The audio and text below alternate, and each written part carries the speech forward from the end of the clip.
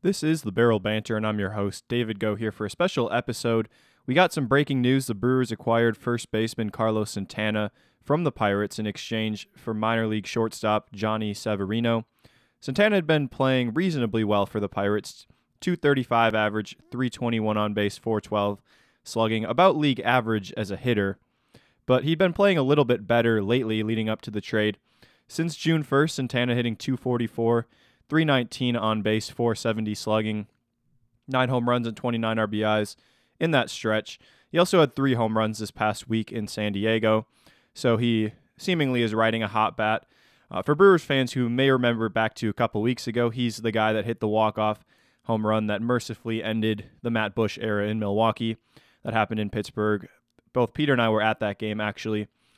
I asked one of the fans that we met at one of the games we were at in Pittsburgh. He's a local radio host in the northern half of West Virginia. And he said the trade seems pretty reasonable, the kind of return you'd get for a one-year rental in Santana. Severino's kind of a lottery ticket, and overall Pirates fans should be reasonably happy. It's a little bit difficult because your team's selling, especially after a really hot start. But I think it made sense for the Pirates. That's what he was voicing when I asked him. Makes sense for the Brewers also. Since June 1st, I mentioned Santana playing a little bit better, 244, 319, 470 slash line. During that time for the Brewers' first baseman, 186 average, 233 on base, 241 slugging, with just 1 home run. So they've gone almost 2 months with just 1 home run coming from the first base position, primarily Rowdy Tellez and Owen Miller manning that spot. Santana seems to step in and take some of those spots. He's been a little bit above average defensively. Matt Arnold mentioned that pitching and defense are the strengths of their ball club, which they are, and so he didn't want to mess with that. They get a guy who's been about plus 3, 4, 5 runs based on outs above average and defensive runs saved. So somebody that's capable of stepping in at first base and providing some pretty good production with the bat, but also pretty good production defensively, definitely not missing a beat, moving from Owen Miller to Carlos Santana. And I think Miller's a little bit better suited for that super utility role. Of course, Rowdy out for another 2 or 3 weeks with that finger injury. I really like the fit. Santana's a veteran. He's 36 years old. He's got a track record of production, and he's not over the hill. He's not maybe the player he once was. In 2019, he was an all-star, Silver Slugger, got some MVP votes, and he had 911 OPS for Cleveland. But he's also got playoff experience, 2016 World Series with Cleveland. The Indians were in the playoffs a lot in the mid-2010s. So he's got that experience. He knows what it takes to win. He's been on a winner before, winning the AL pennant. And he overall has been still a pretty good player this year. So I think there's reason to be excited about the Carlos Santana trade. Some people are acting like, well, it's not the big splash that the Brewers need. But I don't think the Brewers need a big splash. They've got Yelich, who's performing like, maybe not quite like an MVP, but he's performing like a very good player, like I would say even a star. And that's what the Brewers had been missing the previous couple of years. And they had all the supporting pieces. They had the Hunter Renfroe, the Avisail Garcia, a little bit better Willy Adames, a little bit better Rowdy Tellez. Well, this year they've got Yelich there, but they're not getting production from the other spots. They've had basically no production from first base, from DH with Jesse Winker, who just landed on the IL with back spasms.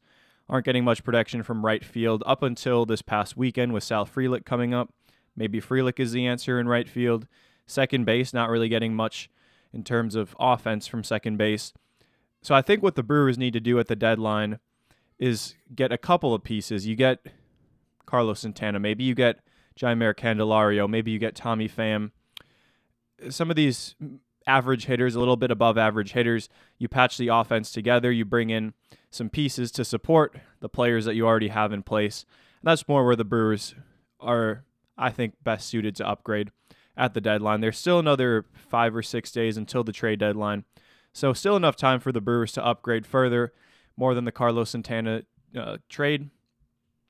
As far as the return that the Pirates got, Johnny Severino's in rookie ball. He's 18 years old, shortstop. Of course, there's always a chance he becomes a very good major league player. He's someone who's very young. Kurt Hogue said that he talked with a scout that said he could grow into lots of power. but he may not hit enough to be a major leaguer. It's one of those things where for every one Fernando Tatis Jr., you get 10 guys that flame out. You get maybe one or two players that don't really do much. Think about Gilbert Lara or Jason Coca. He was a player that the Brewers traded for from Boston in the Tyler Thornburg trade, who was a lottery ticket. They got Freddie Peralta as kind of a lottery ticket, but they got two others in that deal, and those two didn't pan out. They traded Gene Carmona in the Jonathan Scope trade and never heard about Gene Carmona again. So there are a lot of players that don't really amount to anything that are traded as lottery tickets. It's a pretty, there's always that risk that you run, but you have to trade value to get value, and that's what the Brewers did with Santana. He'll slide into that probably 4th, 5th, or 6th spot in the lineup. I think he lengthens the lineup is what he does most of all, and that's something that the Brewers desperately needed. So we'll see if the Brewers make any more moves coming up over the next few days. We'll keep you updated. Hopefully have a special episode like this if the Brewers make another move. They're rumored to be in for some middle infield depth. So that might be the next area the Brewers look to upgrade at second base, maybe third base, maybe DH. There's even a chance they would acquire an outfielder, although I wouldn't be the biggest proponent of that, given the performance recently of Sal Frelick and Joey Wiemer's steady performance defensively in center field.